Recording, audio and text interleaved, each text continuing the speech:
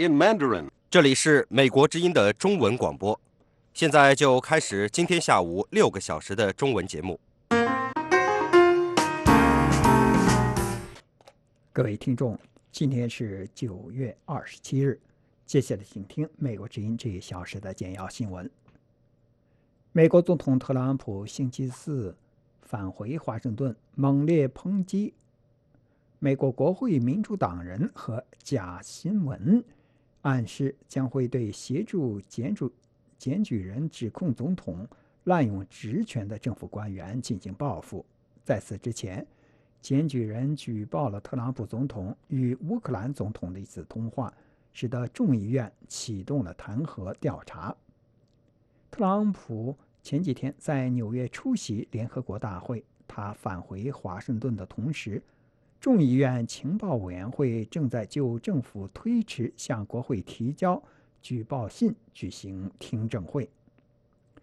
特朗普总统在为自己辩护时加倍强调，他与乌克兰总统泽伦斯基的通话没有任何不当行为，他对他的主要竞争对手前副总统拜登及其儿子的腐败指控也没有什么不妥。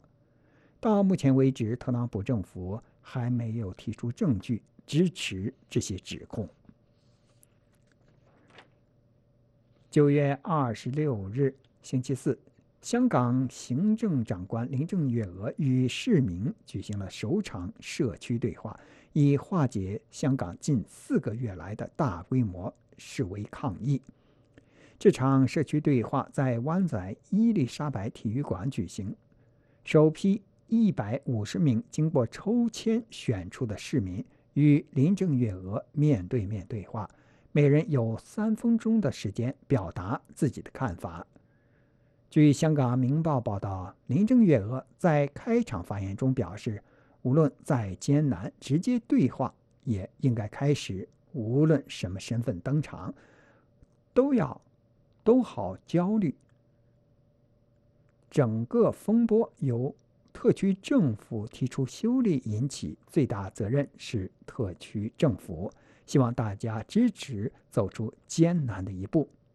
警方为这场社区对话在湾仔一带加强戒备，一些学校和商店都已经计划提前放学和关门。一位62岁的香港市民对路透社说，他觉着对话没什么用。他说，200万市民上街游行，他们都不听，为什么会听150人？组织多次大规模示威的民间人权阵线9月26日表示，已经向警方申请在中国11国庆当日举行没有国庆只有国殇的游行。民阵召集人岑子杰在脸书上说，一个只是播放愿荣光归香港都会被捕的国度所谓的国庆日，我们难以有喜庆的感觉。据财经电视频道 CNBC 9月26日报道，根据3个消息来源指出，美中新一轮高层贸易谈判将在9月10日、11日2天在华盛顿举行。CNBC 表示，中方代表团将由中国国务院副总理刘鹤率领，不过白宫、财政部以及贸易代表办公室都没有就这一报道发表看法。美国总统特朗普日前在联合国大会与各国领袖会晤时，向媒体表示，中国领导人非常希望能达成协议，美中贸易协议可能会比外界预期的更早达成。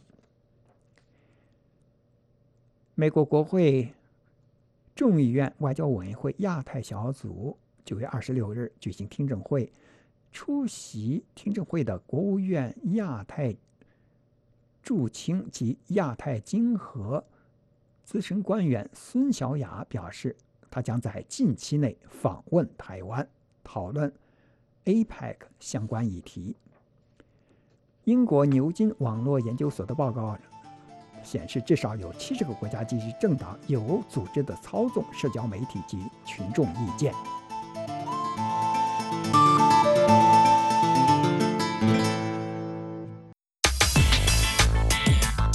带大家好，我是杨林，欢迎来到这期的美语训练班。大家好，我是 Kat。今天的节目中，我们要去看看如何求职写简历。Well, I just graduated from college, so I don't have much work experience. 聊聊三振出局 Three strikes, you're out. 要去参加一次销售人员的头脑风暴，还要告诉大家用美语怎么说美容觉。不错嘛 Kat， 中文有进步哦。谢谢。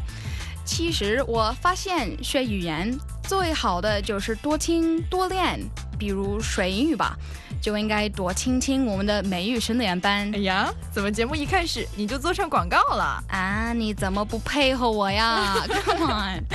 All right, time for the real class. Let's go to our first episode. Learn a word. Learn a word. 今天我们要学的词是 Catch 22. Catch is spelled C-A-T-C-H. Catch 22. catch 22，就是 catch 这个词后面加上阿拉伯数字22，意思是无法解决的难题，左右为难的局面。刚毕业的大学生不好找工作。The college graduates find themselves in a typical Catch-22 situation, where employers won't hire them because they lack experience. But without that first job, they can't get experience. 大学毕业生面临的就是这种无法摆脱的困境，雇主都不愿意雇缺乏工作经验的新人，可是找不到第一份工作，经验就无从谈起。在城市发展中，常会出现这样的现象。Retailers are hesitant to invest in areas where there aren't sufficient consumers, but many people also don't want to move to areas where retailers are not easily accessible. That's the catch-22 of urban development. 零售商不愿意去消费者少的地方投资，大家又不愿意搬到买东西不方便的地方去，这就是城市发展的一个两难困境。好的，今天我们学习的词是 Catch-22. Catch-22. Catch-22. 哎，我真有同感。Fresh college graduates often face a common catch-22.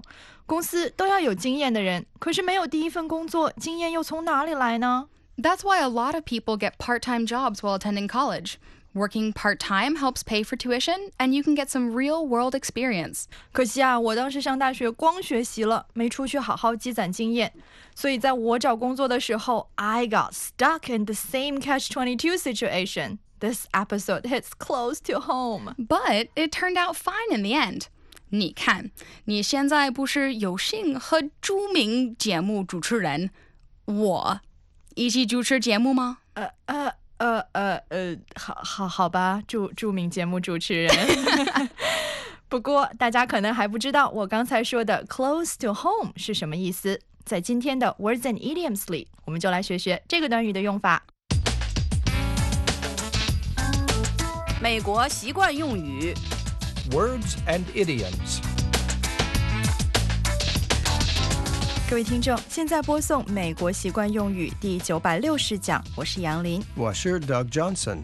我刚刚从一个采访现场回来，我们的嘉宾介绍了他有关中东地区冲突的一本新书。拍摄完成后，我注意到摄像师的情绪好像特别低落。我这才想起他是退伍军人，在战场上失去过很多战友，一定是刚才嘉宾谈到战场上的伤亡，勾起了他很多痛苦的回忆。这也让我想到一个习惯用语，那就是 Close to home. Close is spelled C-L-O-S-E, and home, H-O-M-E. Close to home. Close to home 这个短语跟家其实没有什么关系，它的意思是触及痛处。上面的例子里，新书作者谈到中东冲突的惨状，触及了摄影师心里深层的记忆。For him, they were close to home. 对摄像师来说，这段采访触及了他的痛处。下面的例子里，我们的法律记者要带我们去看一个叫做 MADD 的组织，咱们来去听听是怎么回事。MADD is an organization committed to stopping drunk driving and supporting victims of this terrible crime. It was started in 1980 by a mother who had strong feelings about such issues. Her daughter had been killed by a repeat drunk driver. As with many of MAD's members, this tragedy is very close to home. 这段话是说，反对醉驾母亲协会这个组织致力于防止醉酒驾车，并帮助遭遇不幸的受害者。一位母亲1980年创建了这个组织，她女儿就是被一名多次醉酒驾车的人撞死的。对于这个组织的成员来说，他们每个人都对这类悲剧有着切身的感受。MAD 这个组织的全称是 Mothers Against Drunk Driving， 所以缩写是 MADD。 对于这位母亲来说， The issue of drunk driving is close to home since her own daughter was killed by a drunk driver. 她对醉酒驾车的害处深有感触，因为她女儿就是被一名醉酒驾车的人撞死的。正是由于这个协会的努力，美国对酒驾的容忍度变小了，惩罚也更为严厉。好的，让我们再来听听上面那段话。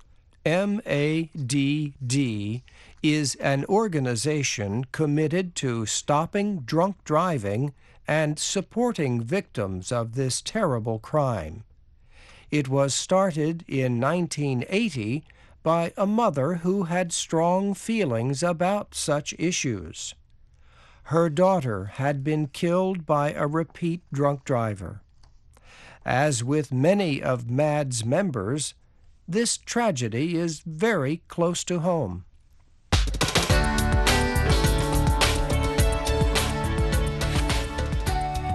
你有没有过这种经历呢？有时候别人无意中说的一句话、做的一件事、谈论的某个话题，都会触及你的痛处。下面例子里的这名父亲在跟儿子谈话时就遇到了这样的情形，我们来听听看。 I wondered what my son was laughing about.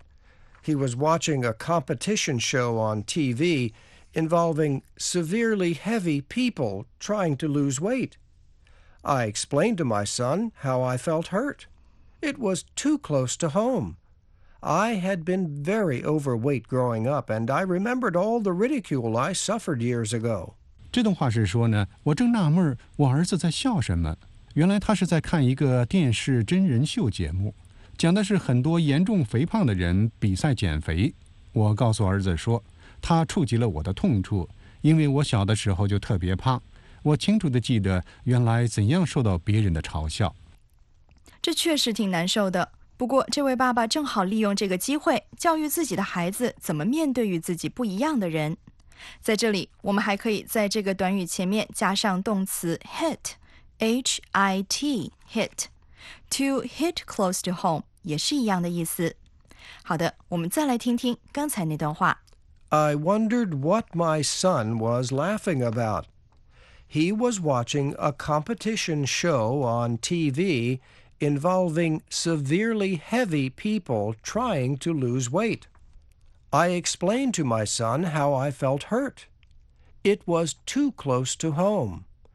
I had been very overweight growing up, and I remembered all the ridicule I suffered years ago.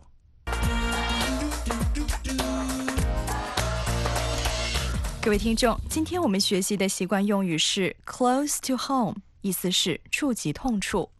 好的，这次美国习惯用语就到此结束。我是杨林，我是 Doug Johnson。谢谢各位的收听。Oh my gosh, this episode hits close to home again. 我原来就是个小胖墩儿，所以一上生物课讲到脂肪那一段，我就紧张，怕同学笑我。Oh, you poor thing. 可现在你不已经苗条了？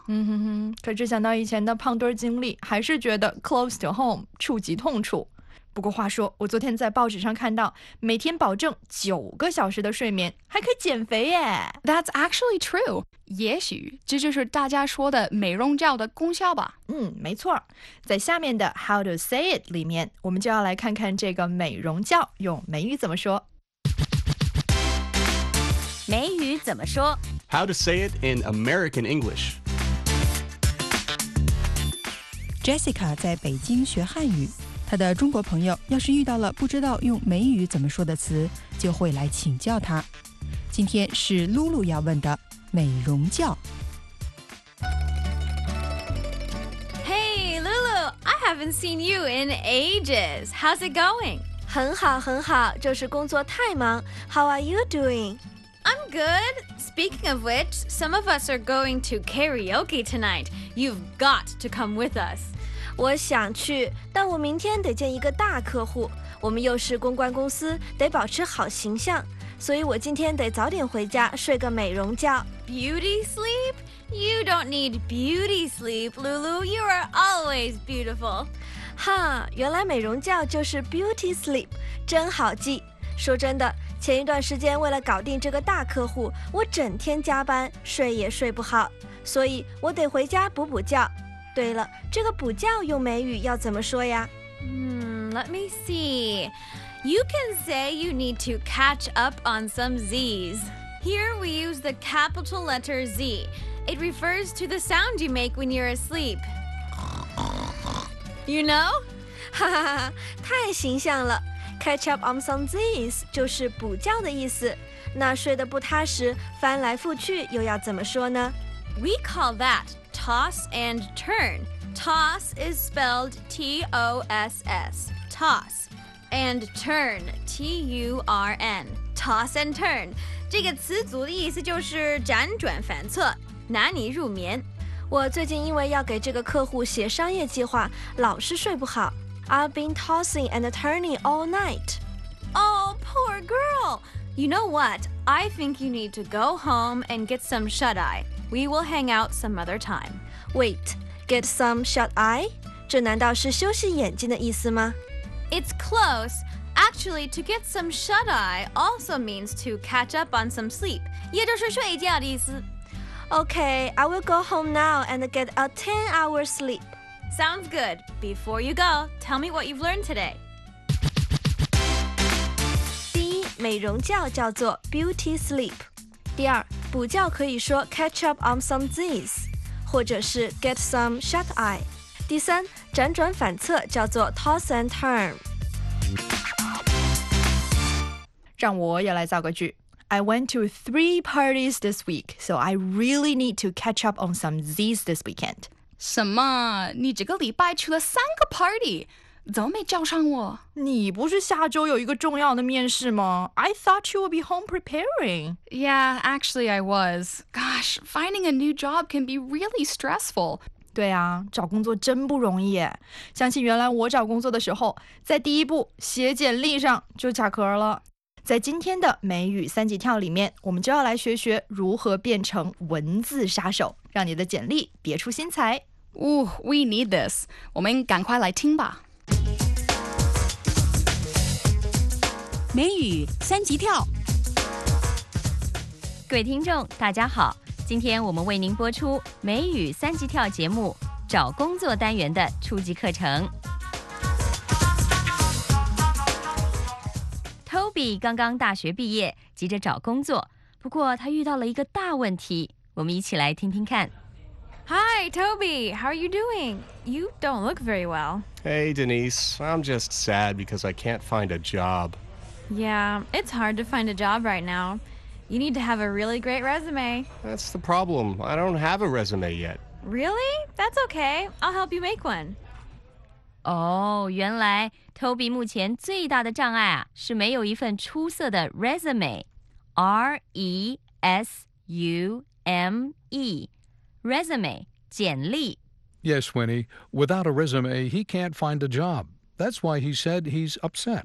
不过啊 ，Denise 真够朋友的，立刻主动提出愿意帮助 Toby， 给他支支招，写出一份好简历。First, I need you to tell me what kind of experience you have. Well, I just graduated from college, so I don't have much work experience. Did you have any part-time jobs in college? Well, I worked at the campus bookstore 1 day per week. Great, you can say you have lots of sales experience. So, Winnie, how does Toby describe his work experience? 他说自己刚刚大学毕业，没什么工作经验。不过他以前曾经在学校书店有个 part-time job， 打过零工，1个礼拜上1天班。Exactly. Students have to study a lot, so usually they don't have time for full-time jobs. 不过啊 Denise 好像是个写简历的老手呢，她特别懂得写简历的秘诀。And what's that? 一个字，吹。写简历的时候啊，最忌讳谦虚了。虽然 Toby 1个礼拜只上1天班，可 Denise 却让他在简历里写自己有 extensive experience in sales， 有丰富的销售经验。So, Toby, can you tell me exactly what you did at the bookstore? There wasn't much work for me to do, so I just played on the internet all day. Oh, so you have strong computer skills. What else did you do? I also talked with my coworkers a lot. Great! Strong communication and people skills. So, Winnie, did you hear what Toby did at his job?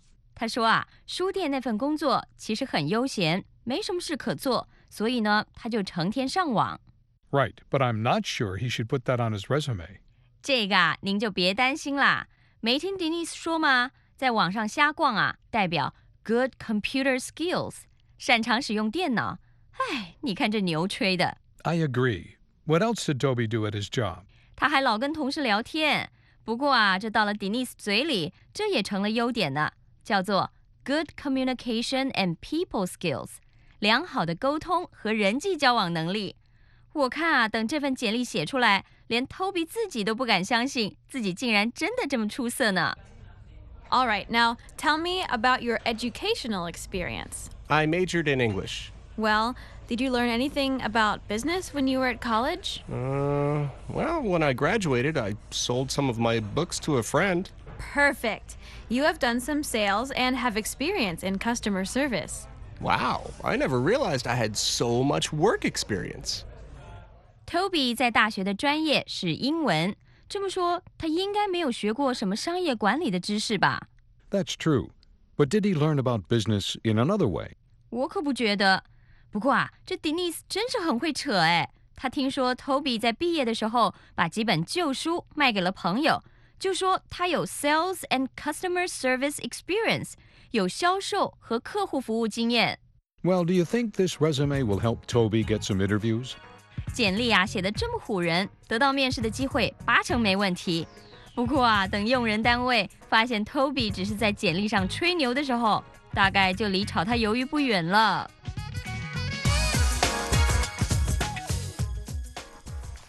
这个简历可真有点唬人。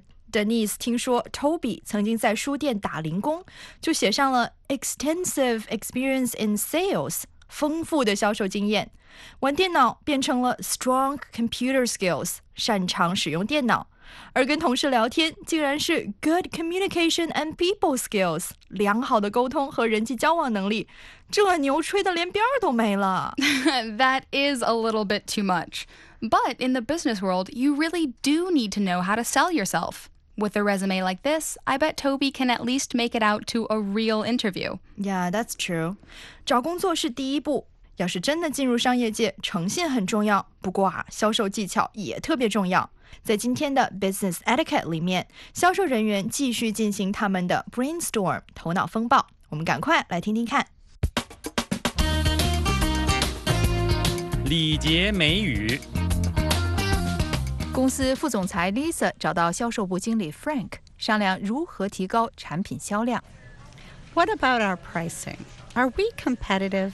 Actually, we are roughly 15% more expensive than our closest competitors. But it's going to be hard to cut costs any further, seeing as how we are already operating on a very slim margin. There are always ways to cut costs. We just have to think outside the box. Perhaps we should consider relocating one of our factories to a more cost-efficient country. We can also talk to our vendors about where they place our products. Perhaps if they're placed in a more prominent location in stores, they'll catch the eye of more customers. 在价格方面 ，Frank 说他们的产品比竞争对手高出大约15%，但要想进一步削减成本，恐怕很难，因为他们本来就没有多少利润。We are already operating on a very slim margin. Lisa 说，要降低成本，一定有办法，必须 think outside the box， 用创造性思维，比如考虑把工厂迁到成本更低廉的地方去。Frank 说，也可以看看销售商能否把产品放在商店里更显眼的地方 ，catch the eye of more customers， 吸引更多顾客的注意。Would it help if we offered a mega sale to clear out some of our inventory?We might not make a lot of money, but we might gain some brand awareness. That's a great idea. Getting people talking about our brand would be a big boost. Are we harnessing the power of social network websites? What do you mean? I mean like setting up a Facebook page or using Twitter. It's free to get online and set up an account. We might as well take advantage of these opportunities. Lisa 建议清仓甩卖，增加 Brand awareness. 品牌的知名度。此外，也不能忽视社交网站的力量。We should harness the power of social network websites. Harness is spelled Harness. Harness 是驾驭的意思。Lisa 说，公司可以在 Facebook、脸谱网和 Twitter 推特网上开账户，免费利用这些网站做宣传。Lisa 继续说 Another idea is for us to reevaluate where we are spending our advertising dollar. Right now, we break it down between all the major media outlets. Television advertising gets 45% of our budget, 30% goes to print media, 20% goes to radio, and 5% goes towards advertising online. I think we should boost our online advertising. Online ads are cheap, and they can reach a much wider audience. All right, I'll ask the ad department to make the changes. If we can implement these new ideas by the end of this quarter, we might be able to reverse our sales slide and put ourselves in position for a major rebound come next year. That would be great. Lisa 还主张在 Advertising dollar. 广告开支的分配上进行调整，增加互联网广告投入，因为在网上做广告不仅便宜，而且能够 Reach a much wider audience. 能让更多的人看到。他说，如果能在这个季度结束之前把这些措施落实的话，公司就可能 Reverse our sales slide. 扭转销售量下滑的趋势，为明年销量翻身做准备。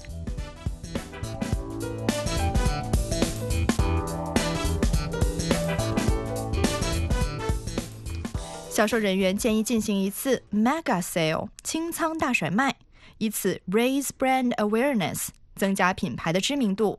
此外，还要 harness the power of social networking website 重视社交网站的力量。这样一来啊，销售准能上去。These are all really great tips, especially the one about social networking websites. That's true. 好了，现在咱们是不是该换个话题，轻松一下啦？一起来听今天的体育美语。体育美语 Get ready to be athletic. We are here for American Sports English. Hey, Yang Chen, could you give me those baseball tickets? What's the problem, Yang Chen? Wait. Problem? No problem. Okay, good. I just didn't bring them. You don't have the tickets. Hey, but we can show our IDs. This is the third time you've forgotten to bring tickets to the game. Second time. Third time. You know, Yang Chen, you aren't allowed to be in charge of bringing the tickets anymore. Oh, Patrick, please give me another chance. I'm going to cry. Enough. That's 3 strikes, Yang Chen. You're out. 你说什么呀? 3 strikes, you're out. 我不懂. Look, Yang Chen, how many baseball games do I need to take you to? A lot. Apparently so. Well, look, in baseball, a strike is when the batter misses the ball. Okay, so the pitcher throws the ball to him, and he either swings and misses, or he just watches the ball pass. So the umpire, 裁判, U-M-P-I-R-E, yells, strike! Or actually, to be more exciting, sometimes he'll say, strike!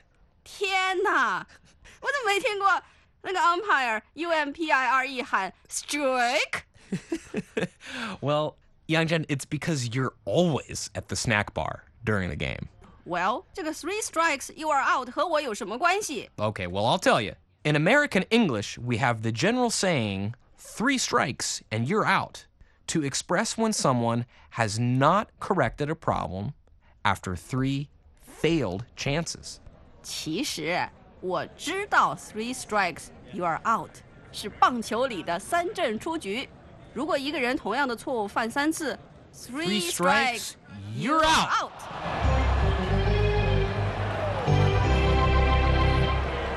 See, Kat, aren't you grateful you have such a nice co-host? No matter how many strikes, I would never tell you you're out. 什么 strike 啊？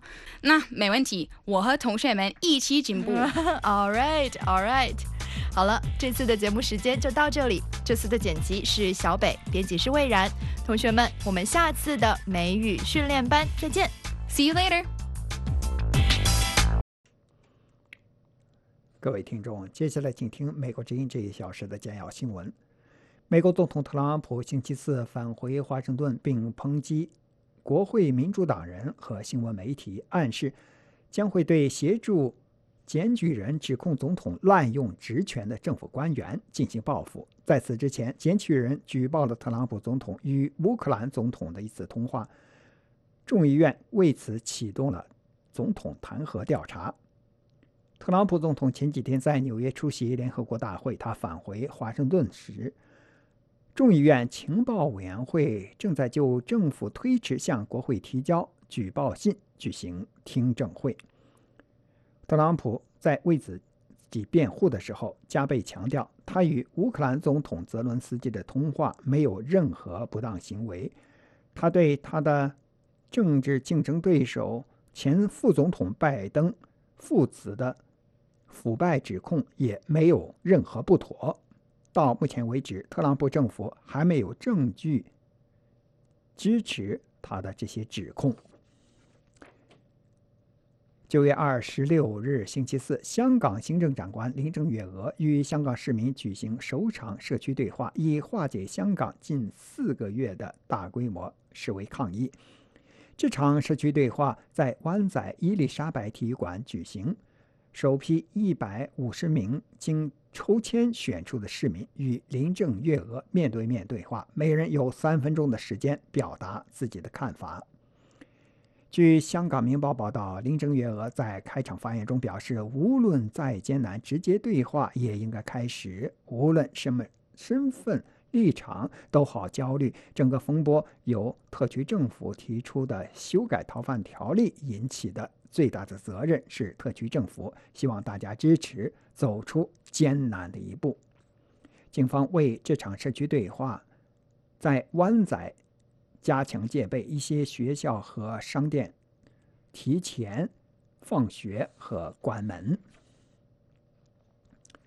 美国财经电视频道 CNBC 9月26日报道，根据3个消息来源指出，美中新一轮高层贸易谈判将在10月10日、11日2天在华盛顿举行。CNBC 报道说，中方代表团将由中国国务院副总理刘鹤率领，不过白宫、美国财政部以及贸易代表办公室都没有就这项报道发表评论。美国总统特朗普日前在联合国大会与各国领袖会晤时，向媒体表示，中国领导人非常希望能达成协议，美中贸易协议可能会比外界预期的更早达成。美国国会众议院外交委员会亚太小组9月26日举行听证会，出席听证会的国务院亚太事务助理国务卿及亚太经济合作资深官员孙小雅表示，将在近期内访问台湾，讨论亚太经合组织相关议题。孙小雅还说，对于所罗门群岛以及基里巴斯与中国建交感到失望。台湾现状是让区域能够维持和平繁荣数十年的原因。以为中国能够提供经济好处，转而承认北京的这些国家，最终将会感到失望。美国国会参议院外交委员会日前通过了台北法案，除了希望加强台湾的国际地位，也将协助台湾巩固邦交。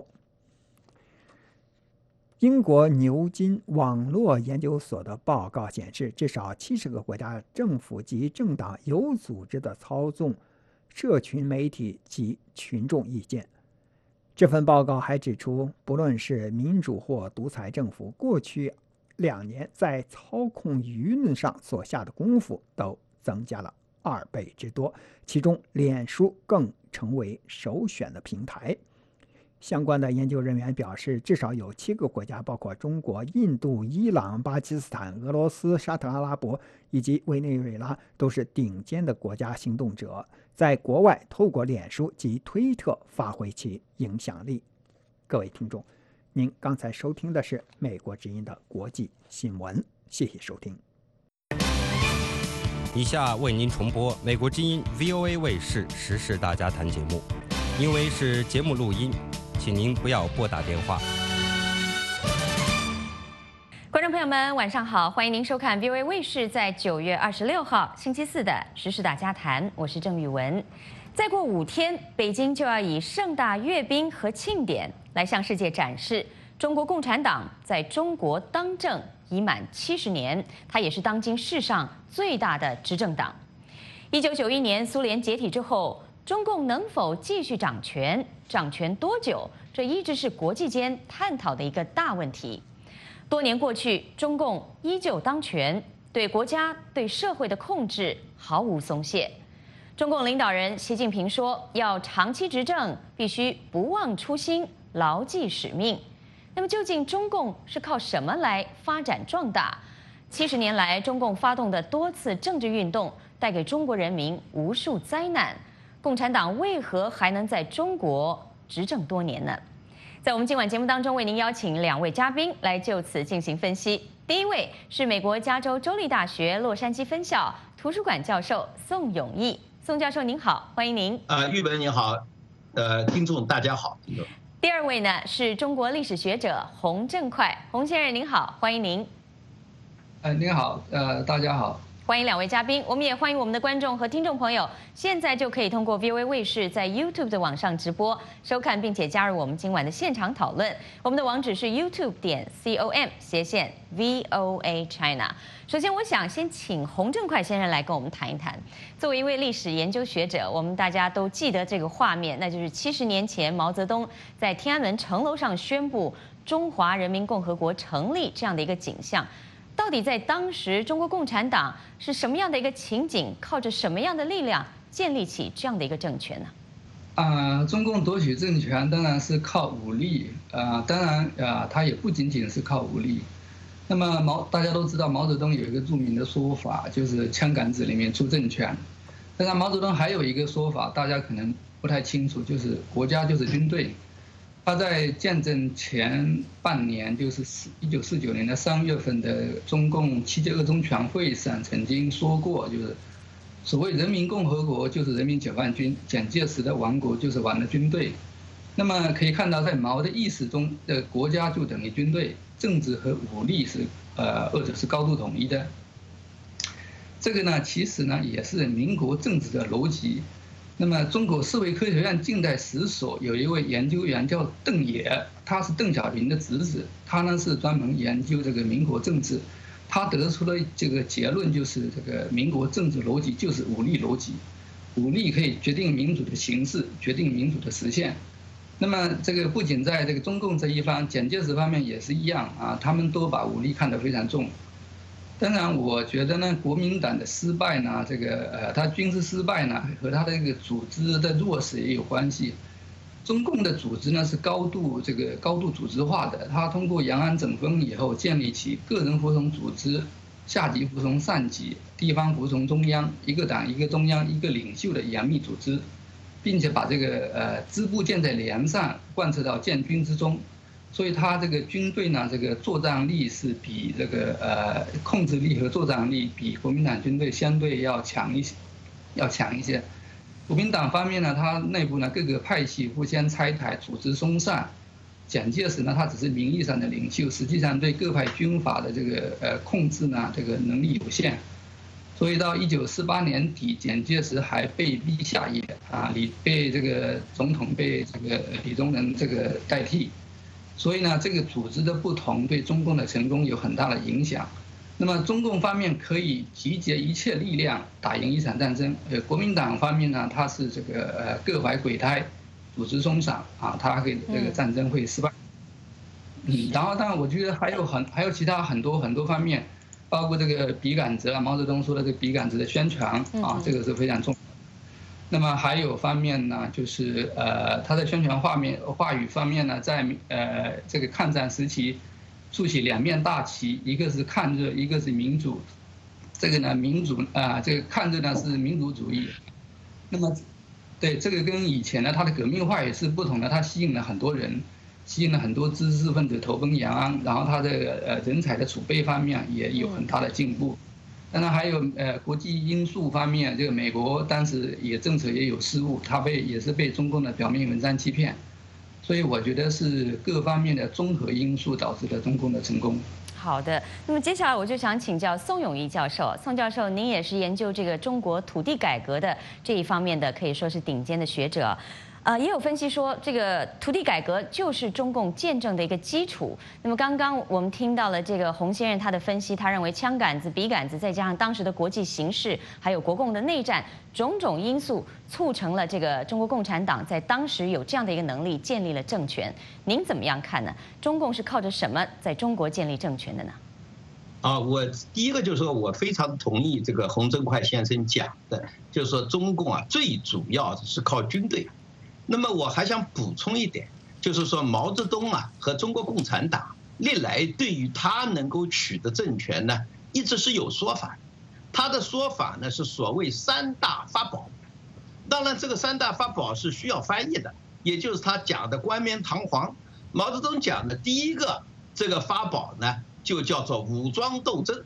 那个很简单，我们给它翻译成为就是暴力，是吧？暴力无所不用其极。第二个呢是什么呢？是政治工作、党政建设。那么这个我们实际上这个就是政治宣传，那个我们可以给它翻译成为谎言和欺骗。你看，第一个是暴力，第二个是谎言，是吧？第三个呢，他讲的是统一战线。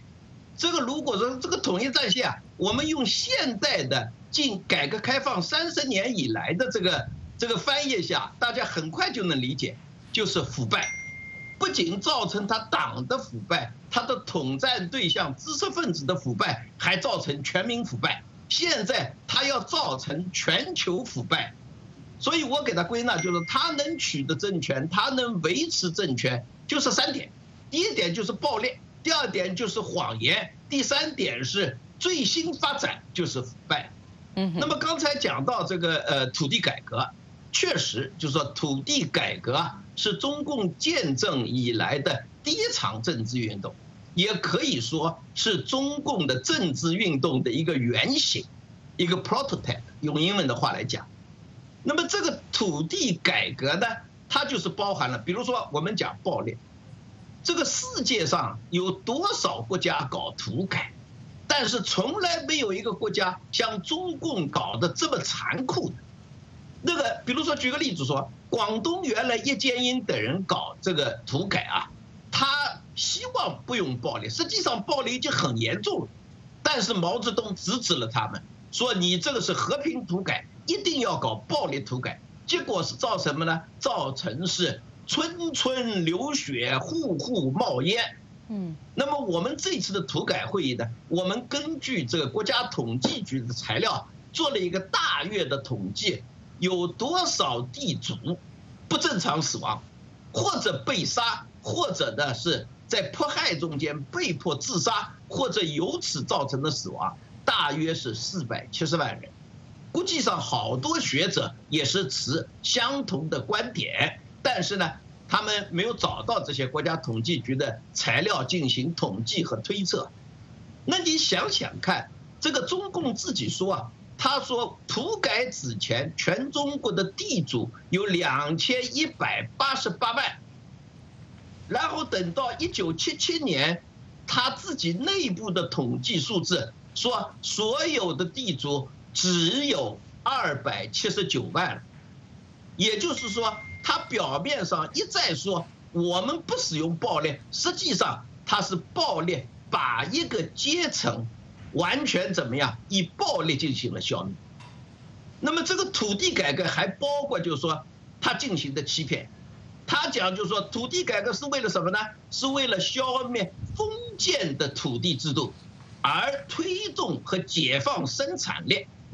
中国的这个土地制度这个租赁制度是一个你情我愿的一个合同制，虽然它也有种种问题，它绝对不是这个封建制，不是这个欧洲的一个领主他拥有你所有的农民，你是他的农奴。那么他这个马克思主义的理论呢，当时就使得很多知识分子情愿的或者不情愿的受了他的欺骗。当然也有少数知识分子看得很穿的，比如说当时著名的农业学家康奈尔大学的博士董时进先生就上书毛泽东，坚决反对他的土改。他讲的非常的透彻，他说这个就是你们中国共产党就是要把其他所有的富裕农民全部搞光，然后以自己成为中国最大的和唯一的地主。那就是这个土改的结果就这样嘛。土改2、3年以后，分给农民的土地就被全部没收，到现在为止，中国的土地问题还没有解决。那么土改更大的问题是从土改开始划分阶级，由划分阶级进入全社会的阶级斗争，以后的中共就依靠政治运动来治理这个国家，这是很重要的理论基础。是宋教授，对，在这里，对，您确实提到了中共靠的这个多次的这个政治运动来建立起这样的一个政权。除了您刚刚讲到的这个土改之外，我们知道了大跃进、文化大革命，这些都是中共在执政以后历次发动的这些政治运动。那么也有很多人说，它给中国人民带来了无数灾难，包括中共自己都承认，这个文革是一场10年的浩劫。那么现在问题就来了，如果这样的一个给人民带来巨大苦难的一个政党，为何能够在中国执政这么长的时间？我想先请宋教授来跟我们谈谈，您觉得这背后可能的原因有哪些呢？这个我还是从这个中共本身的他所谓的3大法宝来谈。那么我刚才讲到了这个3大法宝中间，第2个是谎言。那么整个的中共建政70年以来，这些政治运动的真相，中共一直是严格的进行封锁。你比如说文革，到现在为止，文革被迫害致死的到底是多少人？这个绝对是党内最大的疾病。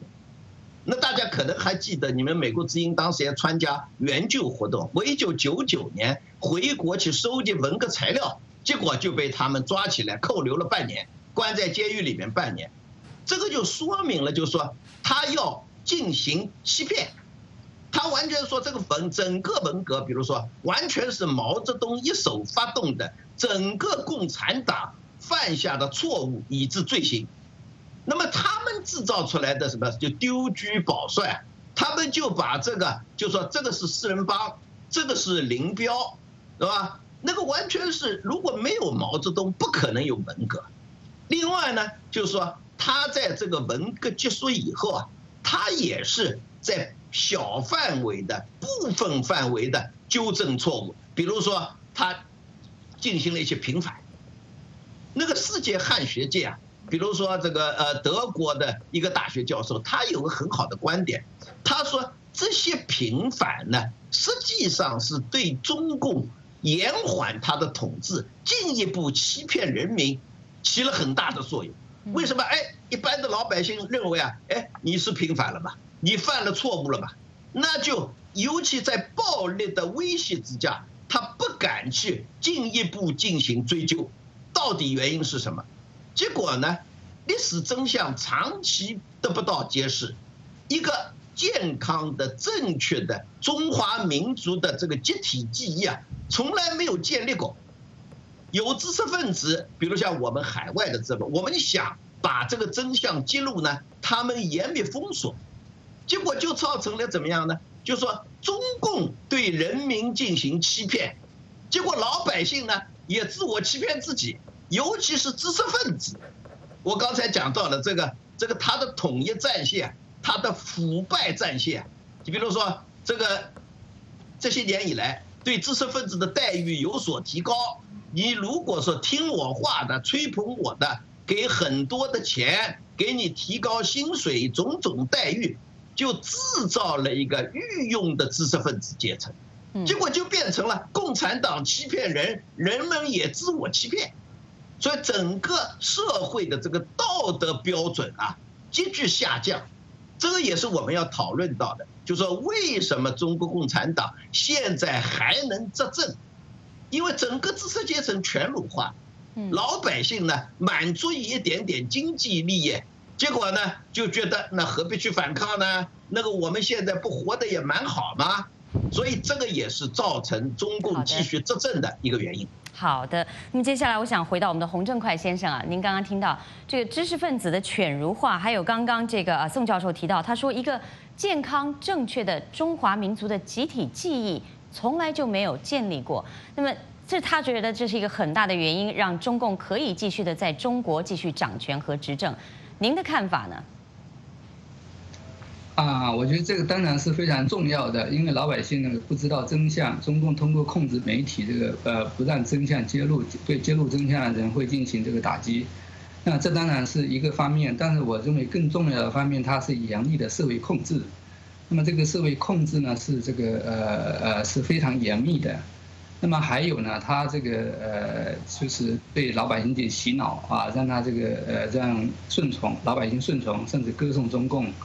不会知道这个独立思考的，大部分人也不知道自己的权利被剥夺了。那么还有一个宋老师刚才提到过的，就是这个经济安抚。那么这也是比较重要的，因为现在经济呢开始得到比较大的发展，老百姓呢这个物质这个利益呢是有这个得到一定的满足。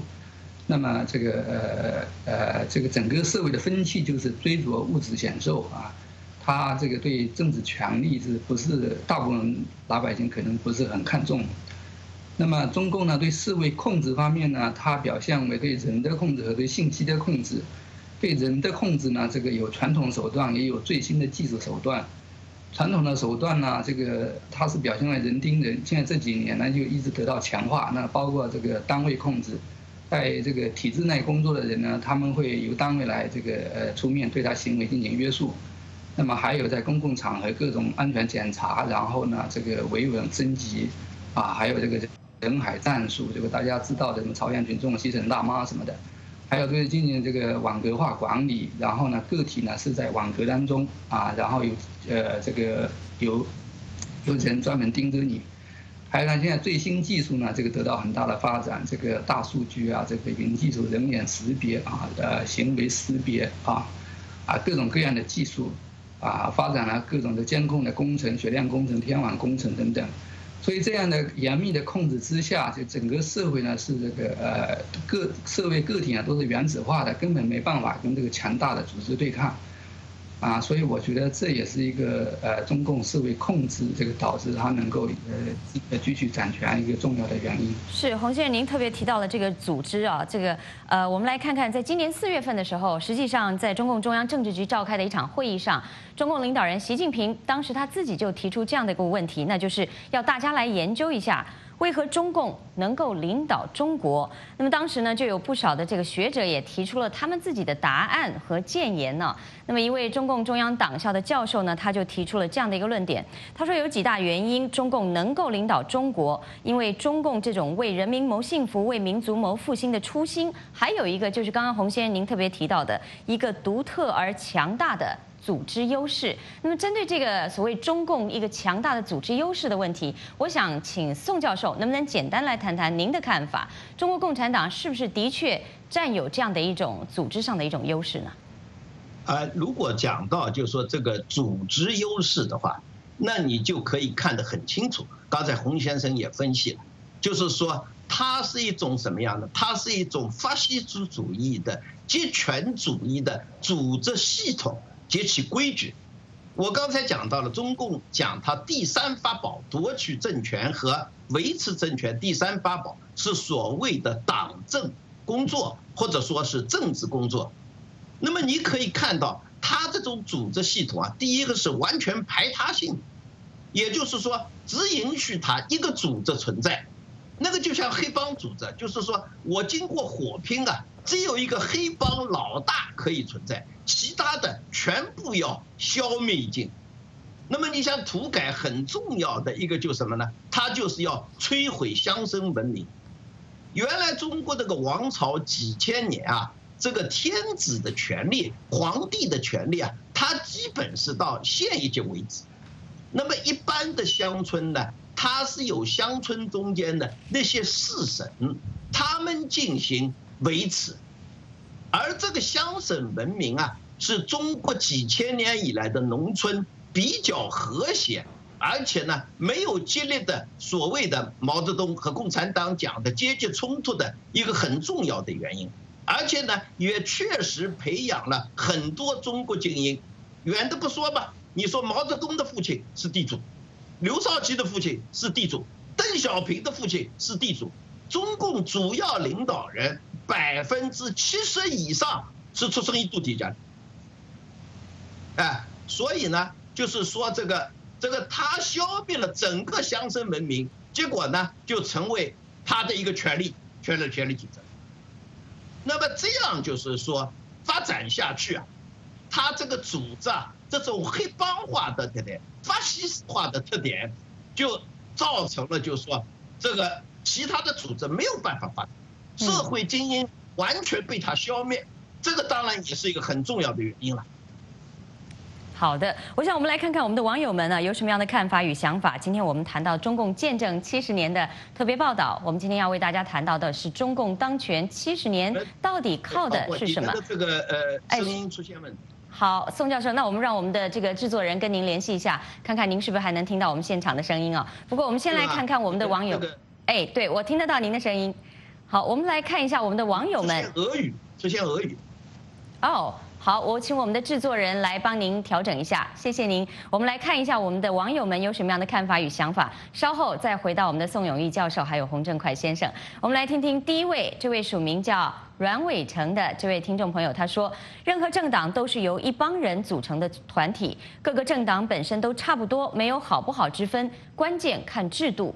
中共打着民主旗帜，暴力夺取政权之后，采用的却是独裁专制制度，重点就是阻止信息流通，对人民进行洗脑教育。前30年闭关锁国，后30年封锁网络，饿死那是自然灾害，有饭吃是皇恩浩荡，要谢主隆恩，自己横竖都是伪光正。愚民教育下的人自然而然认为中共是不同于任何政党的神，是大救星，没有他活不下去，所以怎么能倒呢？而这位署名叫外援的这位网友呢，他说中共是靠偷抢骗来壮大发展，中共如黑社会奴隶主，当政70年是非法执政70年，中共是极邪恶的组织集团。而这位署名叫 Don't Free 的网友说，中共执政1个甲子年多一点，时间还长，未来向何处走不得而知，唯一确定的是乌托邦的试验还会继续，兴百姓苦，亡百姓也苦。那么针对这一点，我想请洪正快先生，我们来谈一谈。刚刚也有网友说，确实2位嘉宾，您刚刚也提到了，这个不仅仅是对人民思想的控制，对社会的控制，那么让很多的这个中国人认为说，这个没有中国共产党，这个中国是没有办法强大起来的。中国今天之所以能够强大，都是因为这个没有新中国，没有共产党就没有新中国这样的一句说法。但是所以也有很多人在看到我们的讨论的时候，可能也会说，难道这70年来中共对中国就没有任何的贡献吗？